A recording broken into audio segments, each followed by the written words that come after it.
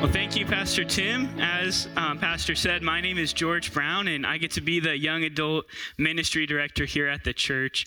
And I just love it. I love working with college students and young adults. And I just want to say really quick before we get started here this morning, I want to say thank you to you all for the kind of church you are and for the kind of people you are. You make my job very easy. As a college pastor and a young adult pastor, my hope and my heart is that every college student that comes to Phoenix would walk away having experienced the love of Jesus through the local church and hopefully our local church. And so thank you to you all for being a church that happens so naturally. So thank you for that. And before we get into our message this morning, I just want to say an invitation to you all to join me in praying for our college students. They're right now in summer break or getting ready to start college for the first time, and they're spread out all over the country and really all over the world. And in August, there's going to be about 20,000 students that are going to move just a few miles down the way to GCU. So would you be praying with me for those college students that they would experience the love of Jesus here in Phoenix, and specifically for freshmen, because that is a big transition for 18-year-olds to move across the country and start a new chapter of their life. So if you would be praying with me in the next few months, I would greatly appreciate that. But this morning, we're going to be continuing in our Broken People, Big God sermon series, and we're going to be looking at the life of Abraham. So go ahead and open your Bibles, open your phones, and we're going to get into Genesis chapter 22 and look at a story of Abraham and the sacrifice of Isaac. Before we do that, though, I want to tell a quick story that story made me think of this week. If you know me or if you spent any time with me, I have to apologize. I find a way to work Montana into just about any conversation. I was very fortunate, very blessed that the 3 summers in between my college years, I was able to go up and work at a camp called Clydehurst Christian Ranch. I think it's one of the prettiest places in the world. I think we may even have a picture, just for a little bit of context, up in Montana, God's country, as they say. We got to go up there. It's somewhere between Billings and Bozeman. And if you know the state or if you're familiar with the area, it's very close to Big Timber. And it's located in just this gorgeous valley called the Boulder Valley. There's the Boulder River is right in the middle of it, filled with trout and all sorts of things. There's actually a movie, if you guys have heard, called A River Runs Through It. I know it's one of Pastor's favorites, and it was literally filmed, some of it on the camp property. So just a gorgeous place. But my first summer there, I was a crew boy. And crew boys during the week, they do lots of fun things like taking out the trash and burning it, because that's what you do in Montana, dealing with heavy duty equipment like that and feeding horses, all sorts of stuff. But that group of guys, they grew to be some of my best friends. And one Saturday when we weren't working, we had the opportunity to go on an adventure. We decided it was a good idea, I don't know why, for 4 high school age guys to go hike up a mountain on one of the sides of the valley. And there's a hike there called the Steeple Hike. It's the hardest hike available. It's about 2 miles up, about almost 2,000 feet elevation gain. So imagine about twice Camelback Mountain, just going up and back, switchback after switchback. So we decided it was a good idea. We got our backpacks, we got our bear spray, because you need that in Montana. We got our walkie-talkies, we were ready to go. Watered up, hydrated up, ready to go. We started hiking up. It was Caleb, Connor, Jordan, and Anthony. Anthony's an important character in the story, so remember that name. All right, Anthony is an important character because he was a geologist, okay? And if you remember one thing today, aside from the Bible, okay? If you remember one thing, do not go hiking with a geologist. And I'm going to tell you why. Anthony, about a mile of the way up, we're going up, back and forth. He loses his mind. We just hear him freaking out. We go see what's going on, and he's holding a rock. And he's just so excited because this rock, he acts like he found gold because he thinks he did. He said, this rock contains gold. And he started looking around in the bushes and the trees and started finding there was more and more of these rocks. And so he started to literally fill his backpack with these rocks. And have in mind, it's not just like an REI heavy-duty backpack. It was just a black JanSport backpack, the kind that's barely suitable to fit your textbooks. But he's excited. He's going. We kind of laugh. We kind of snicker at him. We keep going. Another hour. He loses his mind again because there's some more of these kind of rocks. And he starts to fill up the rest of his backpack. At this point, it's full. We're making fun of him behind his back and in front of it. We're just saying, dude, you're literally carrying rocks. He quickly rebuked us and told us he had about $20,000 worth of gold in his backpack. So we stopped laughing very quickly. We were actually excited. We were on board, and we wanted to be his friend, because if you know somebody that finds gold, you want to be their friend. And so we start going and going. He finds more of these rocks, and he starts offering cash. He's like, I'll give $20 when we get down if you grab this rock. I'll give you $40. And he keeps offering money. So we're all on board. We're going. And then right before we get to the top, his backpack breaks. So he literally has one strap. He kind of looks like Smeagol or something. He's just going down. I forgot to mention, Anthony was kind of a smaller cross-country runner. I think he's the one with his head in the legs of the guy in the picture. He was just very excited to see what happens. We get down the mountain. He starts doing the test, doing his geology thing, and sure enough, there was no gold. It was just normal rocks. And so I had $20, but all Anthony had was a broken backpack and some shattered dreams. So it was a sad day.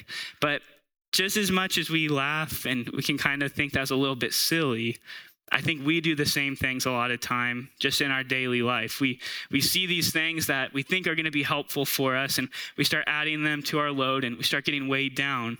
And not only are they not helpful, they can be hurtful to our life, to our faith, to our relationships.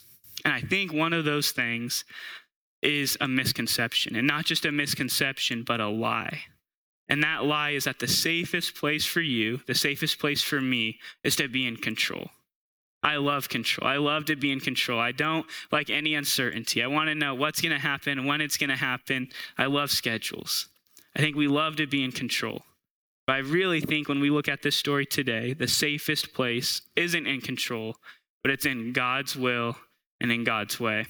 So let's look at Genesis chapter 22 and read this story of Abraham, how he finds himself in God's will and in God's way. It says this, starting in verse 1, after these things, God tested Abraham and said to him, Abraham, and he said, here I am. He said, take your son, your only son Isaac, whom you love, and go to the land of Moriah and offer him there as a burnt offering on one of the mountains of which I shall tell you. So Abraham rose early in the morning, saddled his donkey, and took 2 of his young men with him and his son Isaac. And he cut the wood for the burnt offering and arose and went to the place of which God had told him. On the 3rd day, Abraham lifted up his eyes and saw the place from afar. Then Abraham said to the young men, stay here with the donkey. I and the boy will go over there and worship and come again to you.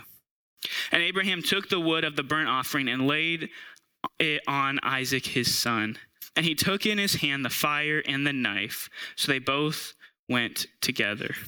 And Isaac said to his father Abraham, my father. And he said, here I am, my son. He said, behold the fire and the wood, but where is the lamb for a burnt offering? Abraham said, God will provide for himself the lamb for a burnt offering, my son. So they both went together.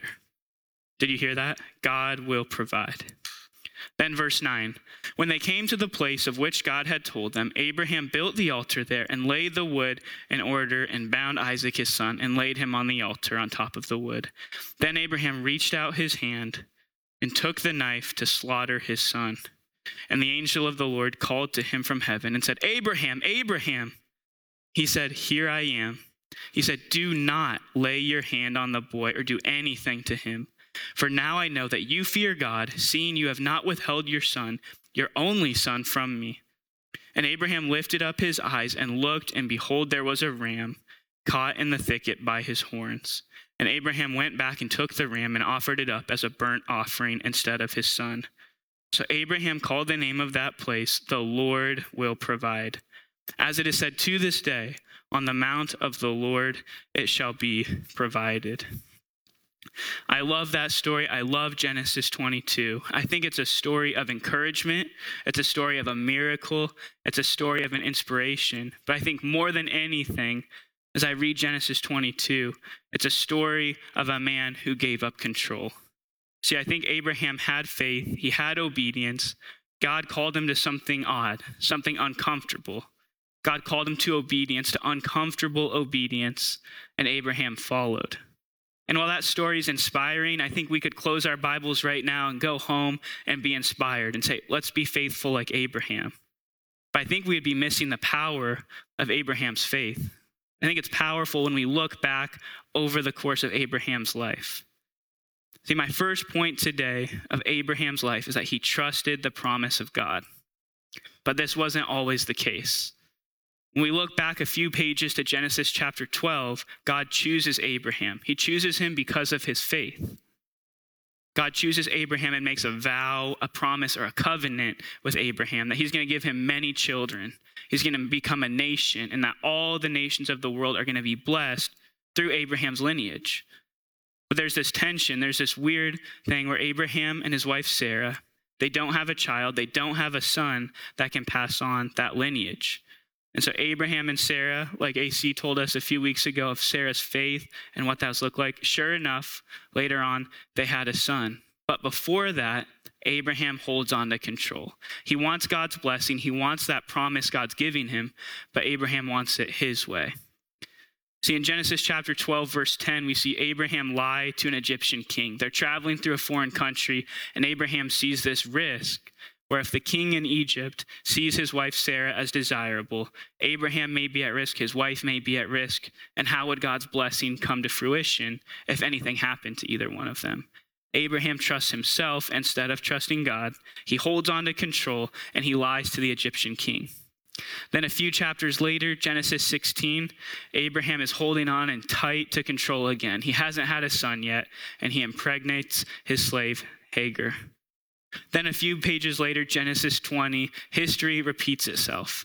Abraham lies again to another king, not the Egyptian king, but a king named Abimelech. And he does the same thing again. He says that Sarah is his sister, not his wife. And God does what he always does. He brings the darkness to light. He tells the king Abimelech the truth. And Abraham is caught looking silly, holding on to control, and not giving over trust to God. See, each and every one of those times, not once, not twice, but 3 times, Abraham is holding on to control. He wants God's blessing, but he's trying to get it his way.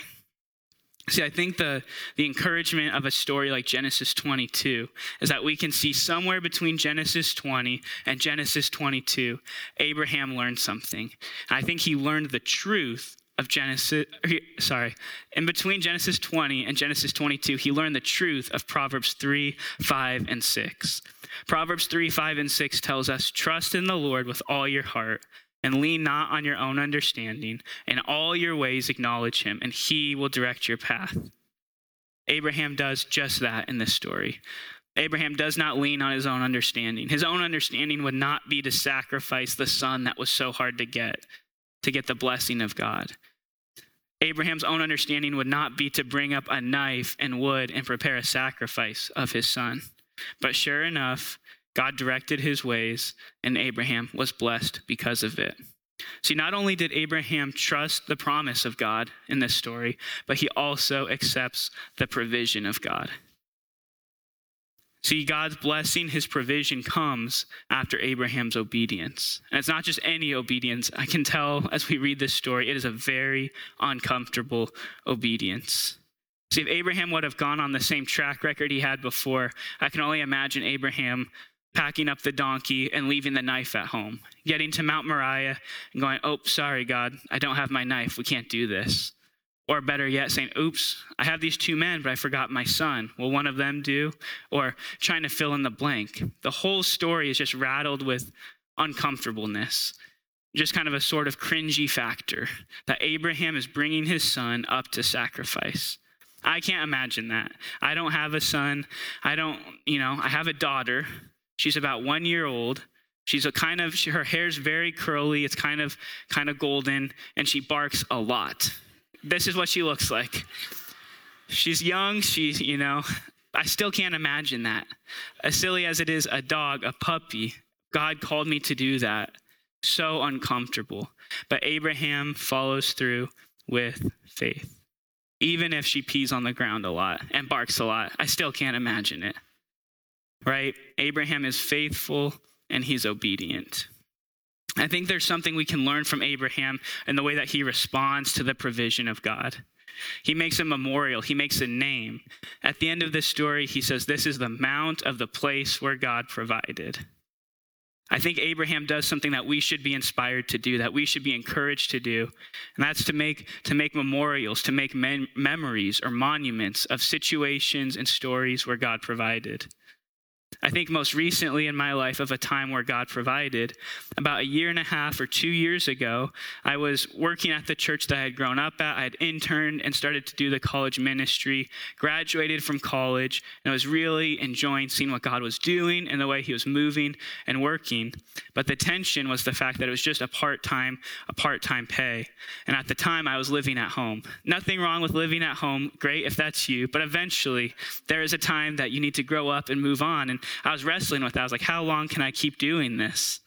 How long can it go? So sure enough, God opened a door at GCU where I am now as a resident director, where I am able to work with college students and different situations. And it's a full-time job. They include housing. It's a great deal. But sure enough, as I transitioned into that new season, there was still a hole in my life, something missing. I realized that as foolish as it was, I thought that God's call of me to ministry, it was affirmed in that time, but I thought that it would be fulfilled at GCU. But sure enough, through the time of being a resident director, I found out dealing with bed bugs and roommate conflict and students drinking alcohol on campus when it's a dry campus, it was not fulfilling that call. It's a great job, and I love it, don't get me wrong, but just was not fulfilling what I had realized and learned God had made me to be, who God had wired me to be. And so sure enough, God's provision in that season and that time was through a connection, through a person, through Joel Nevis, who some of you know. He attends this church. And Joel called me up and told me about Phoenix Bible Church and how great it was. The hype did not disappoint. It is a great church. But what's even better than that is he shared with me that there was a position or an opportunity to work with college and young adult students at the church at a part-time way that would allow me to keep working at GCU, keep enjoying that job, but also to fulfill that call of God on my life. So here I am today. If it wasn't for that connection, that provision, I don't know where I would be today. I don't know what I would be doing. But sure enough, God's provision looked in that season like a relationship, an opportunity. So I'd encourage you all sometime today, sometime this week, write your story out. Tell your story to somebody and look for times and seasons where God provided. It may not be as big and as grand as you might think, but it may be a conversation, an encouragement, something of the sort, and share that story. Remember that story. I think it's so cool that as we read Genesis 22, a few hundred years later when it was written, it says, to this day, that mountain is called the place where God provided. So every map, every story, every time somebody went to that mountain, they knew that was the place where God provided. So I'd encourage you all, remember where God provided for you now. Because if you're not in a season right now, you will be in a season sometime where you doubt God's goodness. We're going to question whether or not God has your good intention at heart, whether or not God knows what he's doing. And when you remember, when you memorialize and make monuments like that, you can point back. So you know what, today, I don't feel God's presence. I'm wondering whether or not he really loves me. Look back to that moment. Look back to that season.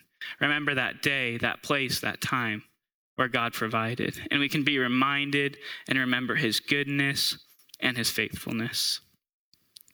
My last point today that I'd just love to leave with you guys is as we trust the promise of God, as we accept the provision of God, it's important that we believe the good news of God.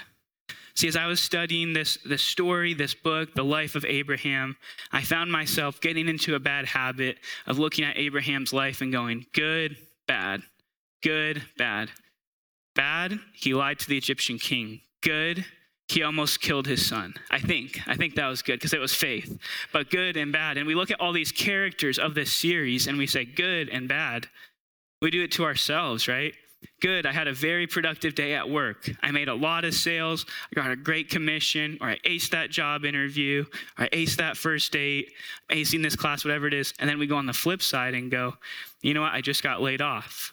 You know, I didn't feel like making dinner for my family. We had pizza 3 times this week. Bad as a parent, good as a kid, right? See, good, bad, good, bad. And I think the good news of that is as hard as we can be and putting people and ourselves in categories, I think we do the same thing when we look at people, right? Good and bad and good and bad. But I think the good news is that as we look at the cross of Jesus, when we look what Jesus did on the cross, as we believe in Jesus Christ and we are saved, God doesn't see us as good or bad, which is great for us because we're all broken. We're all broken people. So as we put our faith in Jesus, those two categories go away. God doesn't see us as our faults, our failures, our shortcomings. As if you're here today, I want to remind you, as you've put your faith in Jesus, God doesn't see you as your past. If we learn anything from Abraham, it's that past failures do not disqualify present faith. Do not disqualify the present moment. So be reminded of that, be encouraged of that. One of my favorite pastors of all time, he's no longer with us. He passed away a few years ago, Eugene Peterson. If you don't know who he is, the best comparison I can attempt to make is he's like the Michael Jordan of pastors. He's just an all-star. I look up to him.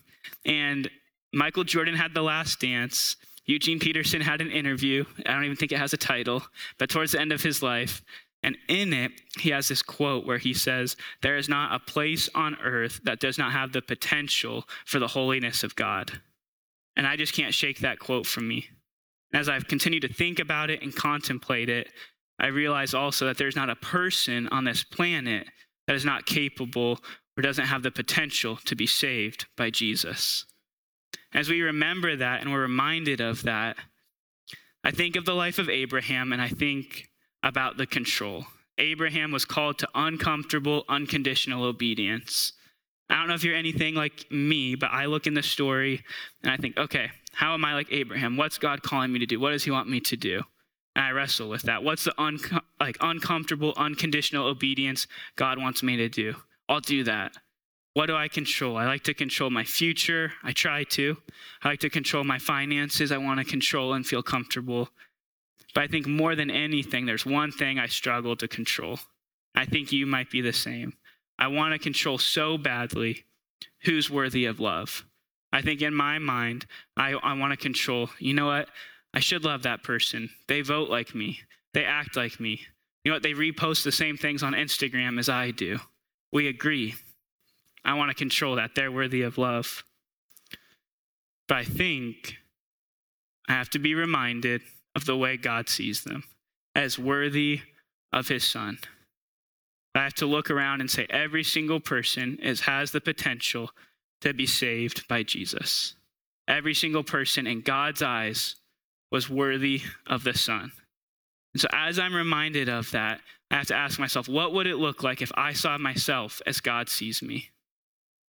What would that look like? What would that look like for you if you saw yourself the way God sees you?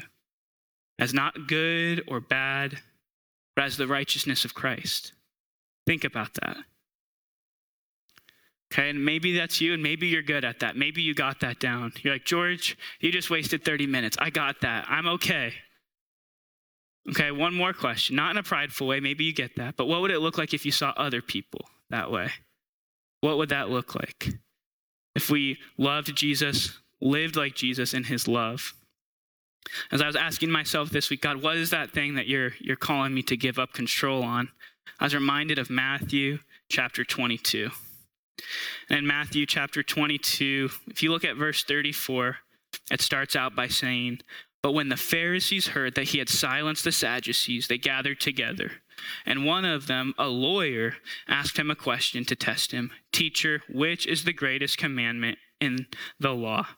And he said to him, 'You shall love the Lord your God with all your heart, with all your soul, and with all your mind. This is the great and first commandment. And a second is like it. You shall love your neighbor as yourself.'" Period. That's the hard part. There's no ifs, there's no ands, there's no buts, there's no clauses there. Nope. As much as I want there to be, there's just a period. Love your neighbor as yourself. And so I'm curious today, what would that look like if we hold on to that control of who is worthy of love? If we went to the foot of the cross, we relinquished control, and we loved everybody as ourselves. I think love would move. I think it would be a very cool reality and a fun world to live in. We may not get there, but I think it's worth a shot. Will you guys pray with me? Dear Lord, we thank you for today. God, we thank you for your goodness. We thank you for your word that we get to study and learn from. God, thank you for just the inspiration and encouragement of Abraham. God, just that our past does not disqualify what you will do with us now. God, we come before you humbly, giving up control. God, we know that we are worthy of your love. God, we know that everybody we see, everybody we interact with is worthy of your love. God, help us to live in such a way. We need you and we love you. Amen.